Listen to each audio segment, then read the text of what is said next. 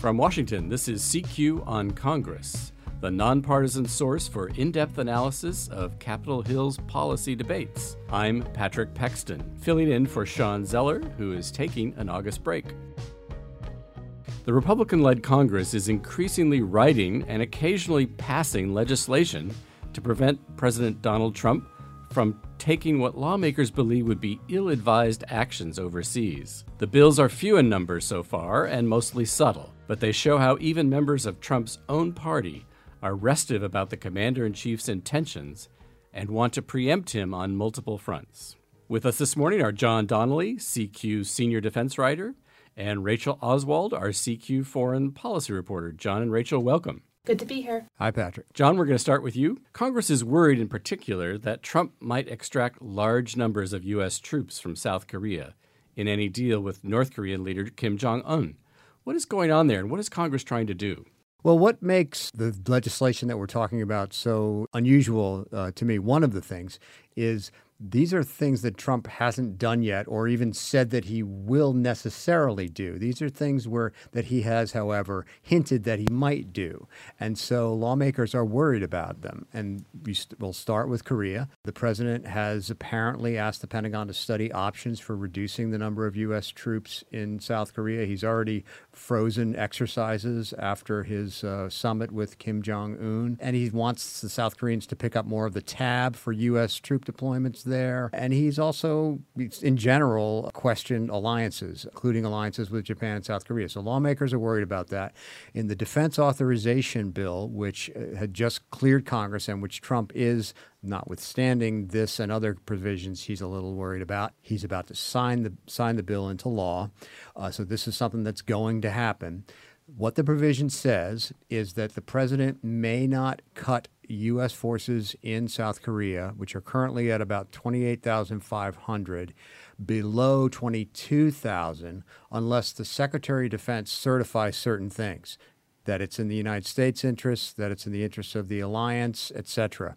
And so it's not a outright block, but it will at least sort of put a limit on, it won't make it easy on him, let's put it that way.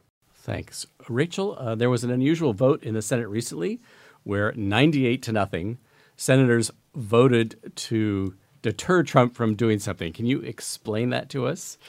Sure. So one of the things that came out of the Helsinki summit was a proposal from Vladimir Putin in exchange for allowing U.S. officials to interview Russian intelligence officers who've been indicted for election interference. The U.S. should make available a similar number of Americans. And some of those names were people who we've known to be thorns in President Putin's side because of their human rights advocacy, because of their work to promote democracy in Russia, and their work to combat corruption in Russia. One of those names was former Ambassador Michael McFaul, ambassador to Russia under the Obama administration. And the press conference, without getting into the explicit proposal, President Trump called it an incredible offer. And then later, the White House said that it was something that was being looked at, it was being considered. And the fact that the White House did not reject it categorically out of hand as preposterous, as something that would drastically undermine diplomatic safety, and as something that could have very troubling reciprocity ramifications overseas, Congress was just really taken aback. And so we saw this vote a few weeks ago on a non-binding resolution, but it did put the Senate in record, and I think an important way the decision and how the vote came about as the White House was beginning to walk back and then eventually said, we are not considering this proposal. So, I mean, normally our diplomats always have diplomatic immunity from such interrogations it's or arrest or detention. And so this was viewed, I think, by a lot of people as a departure from diplomatic norms. Yes, it would be hard to imagine a lot of things being able to happen in American diplomacy. I mean, would we have diplomats in dangerous countries like Iraq or Afghanistan or Pakistan if they are vulnerable to being seized and subjected to that country's judicial system at a whim? So and what about other countries who look to the United States to kind of take the lead and set the example? We don't think President Putin was serious about it. I think he was just trolling. But that it got to this far where the Senate had to go on record saying, don't do that, President Trump, is just, it's remarkable. Thank you. Senator Corker, who's chairman of the Foreign Relations Committee from Tennessee, he has been saying recently that he's concerned that there really isn't a lot of strategy behind the Trump administration foreign policy. And in a hearing with Secretary of State Mike Pompeo last week, he indicated what his worry was. There are a number of reasons to be concerned. Among them is the lack of information the administration has provided to members of this committee. It's our hope that you will reduce our level of concern by providing us with clear answers that might help convince us that those at the White House know what they are doing and that, to be candid, you know what they are doing. Rachel, what's going on there with Senator Corker? I mean, the senators on the Foreign Relations Committee. The Senate Foreign Relations Committee, I think, is one of the more diverse committees in the Senate when it comes to range of political views. You've got people who are very, very dovish on the left, people who are left of center, people who are right of center, people who are traditional conservative hawks, and then you've got, one lone libertarian, Rand Paul. But I would say all of these voices, probably with the exception of Rand Paul, are increasingly concerned about the signals coming out of Trump on as far as his foreign policy. It's not just the meeting with Kim Jong-un in Singapore. It's not just the Helsinki summit with Vladimir Putin. It's his warm rhetoric toward autocratic rulers. It's his complimentary nature. It's the way he compliments autocrats like Rodrigo Duterte from the Philippines, while at the same time criticizing some of our staunch allies like NATO, criticizing Germany's leader, criticizing the European Union. And it's not that these senators couldn't imagine there being a strategy. In fact, some of them have said, listen, this talking tough with NATO has led them to finally increase defense spending. So that's to the good. But other than that, they don't really see a strategy to it. They don't see how our situation with China is improved upon because of this escalating trade war. So I think what you heard from Senator Corker was, and this is a man who I think, especially at the beginning of the Trump administration, really bent over backward to give him the benefit of the doubt. I mean, Senator Corker so badly wanted to give President Trump the benefit of the doubt. And then where he is right now, just exacerbated, so confused about what's going on is I mean, this is one of the more frank and bluntly spoken members of the Senate. But what he is saying is what we sense a lot of other Republicans are feeling. Rachel, the Senate has put forth some language and some proposals that could really hamstring the president on his actions with NATO. The president has threatened to withdraw from NATO if they don't do certain things. What is happening with that kind of unusual language? So following some closed-doors comments that the president made in Brussels and then some threats that he reiterated in a press conference, as well as public speculation in a Fox News interview about why the United States should come to the defense of Montenegro, which joined NATO earlier this year, you saw senators from the left and the right file different bills that could potentially set up a very consequential Supreme Court showdown. That said, I don't think it would get to that point. This president or any president withdrawing the United States from NATO is still unthinkable. But the fact that we had this flurry of bills, two in the Senate, one in the House, with very strong bipartisan sponsorship and some of the leading Republicans sponsoring them. We have Senate Armed Services Chairman John McCain is a co-sponsor, and we also have Cory Gardner, Republican from Colorado, who is seen as being groomed for next generation Republican leadership. That they were the co-sponsors of several of these measures suggests how widespread the concern is. The bills, one of the bills in the Senate would prohibit the president from withdrawing from NATO absent the advise and consent of the Senate, which requires 2/3 supporting. But I would say if ever there would be an appropriate case to finally settle this idea about can the president withdraw from treaties that have been approved by Congress, it would be withdrawal from NATO, because that still has overwhelming support in both chambers of Congress. I just want to stop for a second and let's just take a deep breath and assess where we are, that the United States Congress would be considering legislation to prevent the President of the United States from pulling our country out of NATO. A year ago, 2 years ago, could anyone even conceive that this would be happening?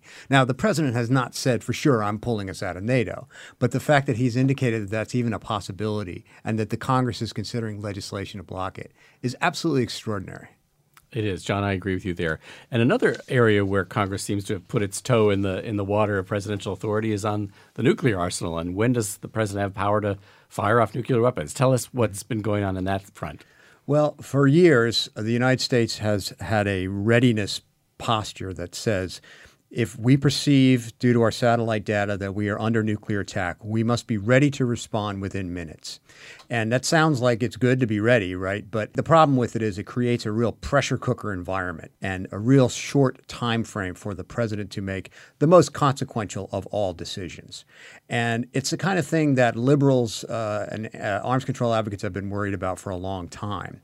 But now the National Defense Authorization Act that the president's about to sign into law is going to require a study of options for elongating that decision time. And a lot of experts I talk to suggest that there's a reason why that this kind of proposal is coming to a head during the Trump administration. And that's because, again, an extraordinary thing that the people are afraid about this man with his finger near the nuclear button, and partly because of things he has said about the size of his nuclear button, for example.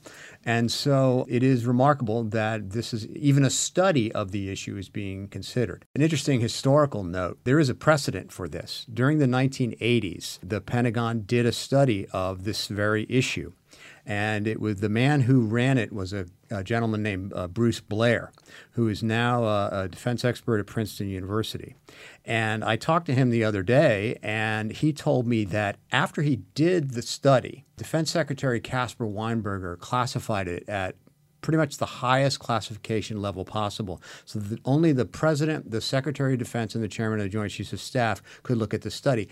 That meant Blair, who wrote the study, was no longer allowed to see it. That meant the senators who asked for it were no longer allowed to see it. So he is actually concerned that a similar thing could happen right now. Now, this study has to be in unclassified form, but it can have a classified annex. He's worried that even the classified annex won't have all the information that people with clearances need to see to make some wise decisions on this. That's just an interesting, A, historical note, and B, possible forthcoming element of this issue.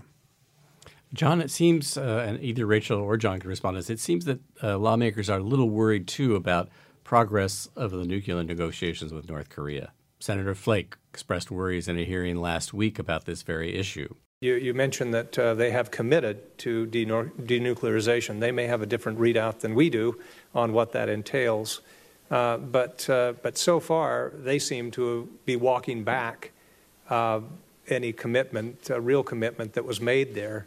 What do you see going on, John, with the post-summit actions on North Korea? It seems that Secretary Pompeo, the Secretary of State, has been rushing around like a chicken with his head cut off, but not much has happened. Tell us, give us a little update on that. Well, it's bizarre. The president acted as if there was some kind of agreement reached in Singapore when there wasn't, at least none that anyone knows about.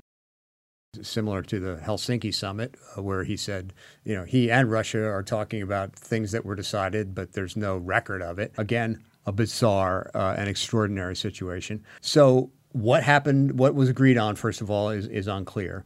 And secondly, what, if anything, was agreed on is unclear. And secondly, there is all kind of intelligence leaking out of the Pentagon in recent weeks about North Korea continuing and in some cases advancing their development of ballistic missiles and nuclear weapons. So, sometimes this happens like before a ceasefire is signed, you see a flare-up in fighting so that each side can get the stronger hand. And sometimes even when some kind of accord is being negotiated, you'll see both sides continue to act in an aggressive way. So that may be part of it.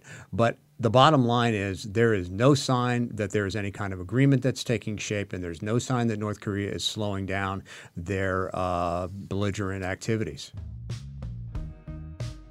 I'd like to thank John and Rachel for speaking to us today about President Trump's foreign policy and the attempts by Congress to curb some of his actions.